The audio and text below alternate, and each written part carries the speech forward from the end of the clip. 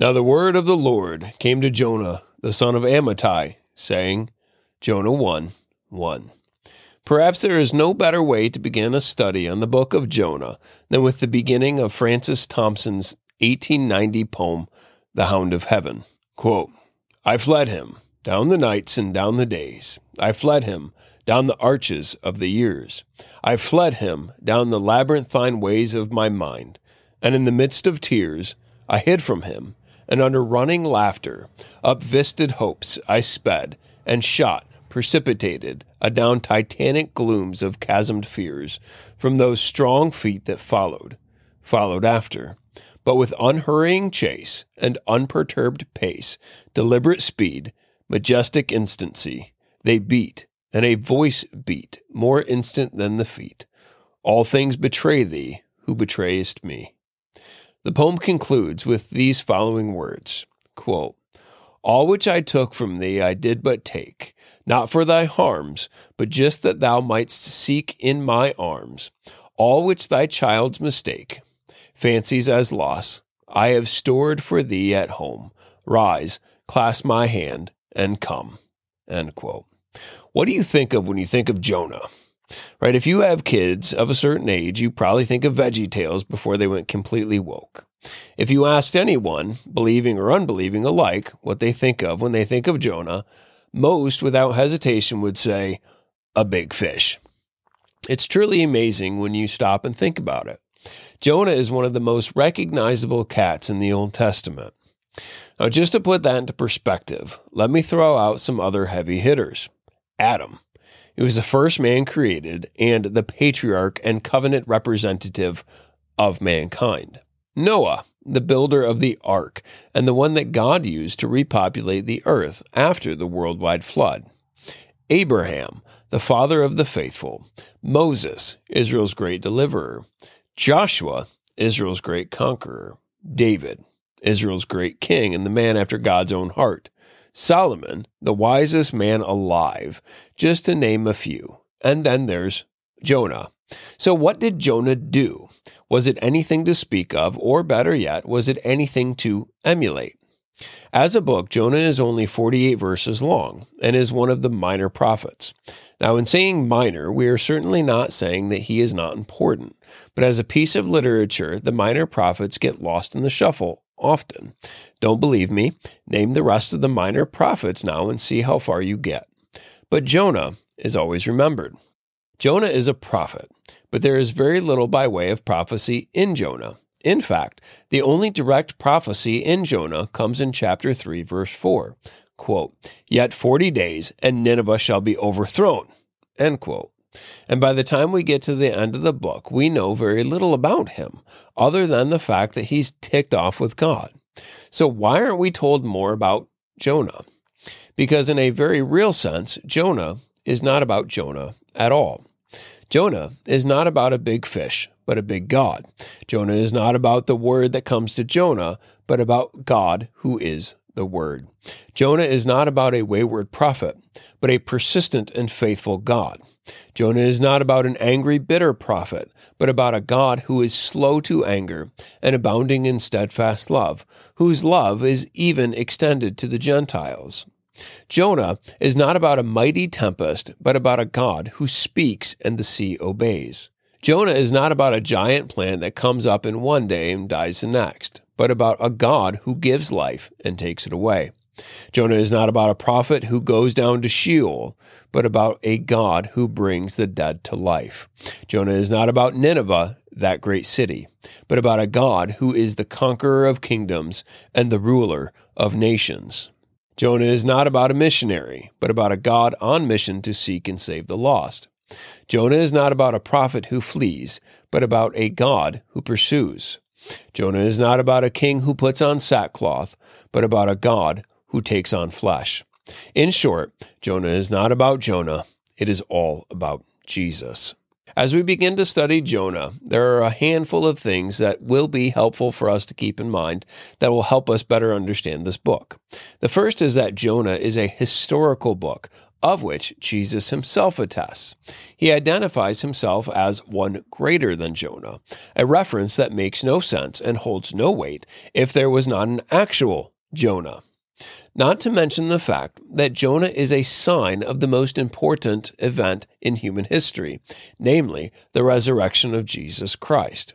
When the scribes and the Pharisees were lacing into Jesus about needing a sign from him, he said these words, quote, "An evil and adulterous generation seeks for a sign, but no sign will be given to it except the sign of the prophet Jonah. For just as Jonah was 3 days and 3 nights in the belly of the great fish, so will the Son of Man be 3 days and 3 nights in the heart of the earth. The men of Nineveh will rise up at the judgment with this generation and condemn it. For they repented at the preaching of Jonah, and behold, something greater than Jonah is here." Matthew 12:39 through 41. Also, Jonah is a prophetic book, which was already mentioned. However, it's important to understand Jonah as symbolic prophecy, in that the prophet's actions are part of the message, which is especially important in Jonah. Some other examples of symbolic prophecy include Isaiah dressing like a slave to show what will happen to Israel in exile, or Jeremiah smashing the clay pot to show what will happen to Israel during the Babylonian judgment of Judah, or all of Jesus' miracles, like the cursing of the fig tree and the cleansing of the temple, and so on, all revealing the judgment of Israel, the nature of the coming kingdom, and the beginning of a new world order. Jonah is also meant to be read as ironic comedy, which makes it probably one of the most fun books to read in the Bible. Yuri Burrito says in his commentary on Jonah, quote, "There is so much irony in this book that the entire story can be read as satire," end quote. In reading Jonah, we are meant to see just how ridiculous Jonah's actions are, and as symbolic prophecy, we are meant to see how ridiculous Israel is being at the time of Jonah and what will happen to them as a result. Jonah is told to arise and go to Nineveh. He goes down to Joppa. Jonah is a prophet of God, but refuses to bring the word of God. Jonah runs from the Gentile city of Nineveh and ends up on a boat full of pagans. On the boat, the pagan sailors act more like good Hebrews than this Hebrew prophet. It's also been said of Jonah that he was the only successful prophet in Israel, and he wasn't happy about it. As Alanis Morissette would say, "Isn't it ironic, don't you think?" So Jonah begins with these words, "The word of the Lord came to Jonah, son of Amittai." His name literally means dove, son of truth. A dove is often representative of the Holy Spirit. Let the irony begin.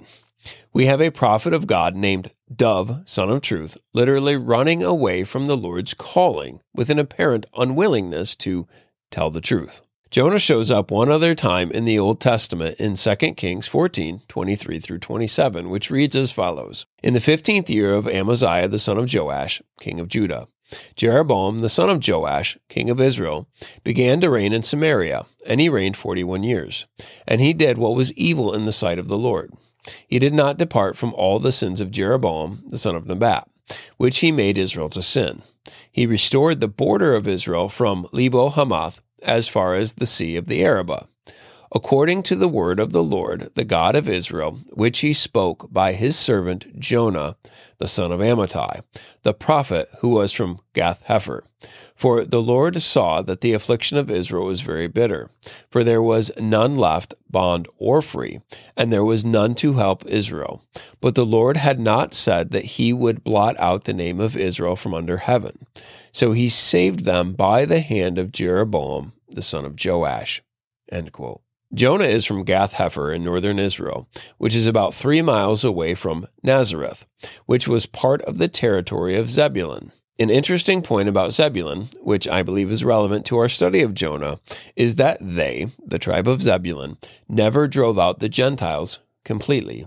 This to say that I don't believe Jonah had an irrational fear of or hatred for the Gentiles, which is usually put forward as Jonah's primary motivation for not wanting to go to Nineveh, thus making race one of the underlining themes of this book.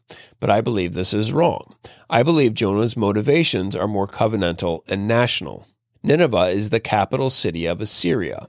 Assyria borders Jonah's hometown. At this point in Israel's history, Jeroboam II is king, and the Lord had just spared Israel. This was a time of growth and prosperity, but it was also a time of great moral decline. Israel was very religious, but also very unfaithful, and there was also very little difference between them and the nations that surrounded them. Jonah had two contemporaries, Amos and Hosea. God used Hosea to rebuke the idolatry and spiritual whoredom of Israel, while he used Amos to rebuke Israel's corruption, violence, materialism, and economic injustice and exploitation. Again, Israel looked very much like the nations around them. This is a point that I don't think was missed by Jonah as a prophet of God, one well acquainted with the Word of God, and living at the same time as Hosea and Amos. Jonah would have been well aware of the blessings and curses given to the people of God in Leviticus 26 and Deuteronomy 28. I believe Jonah could see the writing on the wall. Israel had become corrupt and disobedient and weak, and Assyria was growing stronger by the day. And Jonah knows that God often uses nations to judge nations. I think Jonah sees judgment upon his people coming, and he doesn't like it. One of the biggest themes in the book of Jonah is the sovereignty of God, and whether or not we are prepared to submit to the will of God under any and all circumstances. Another thing that we clearly and wonderfully see in Jonah is that this sovereign God is also a gracious God and merciful, slow to anger and abounding in steadfast love and relenting from disaster. This is a sword that cuts both ways, all the way down and all the way through, which we love and celebrate and declare when applied to ourselves and to our loved ones. But do we get as excited about God's grace being extended to those we hate? The tension that we experience in studying this book is a tension we should experience daily as Christians.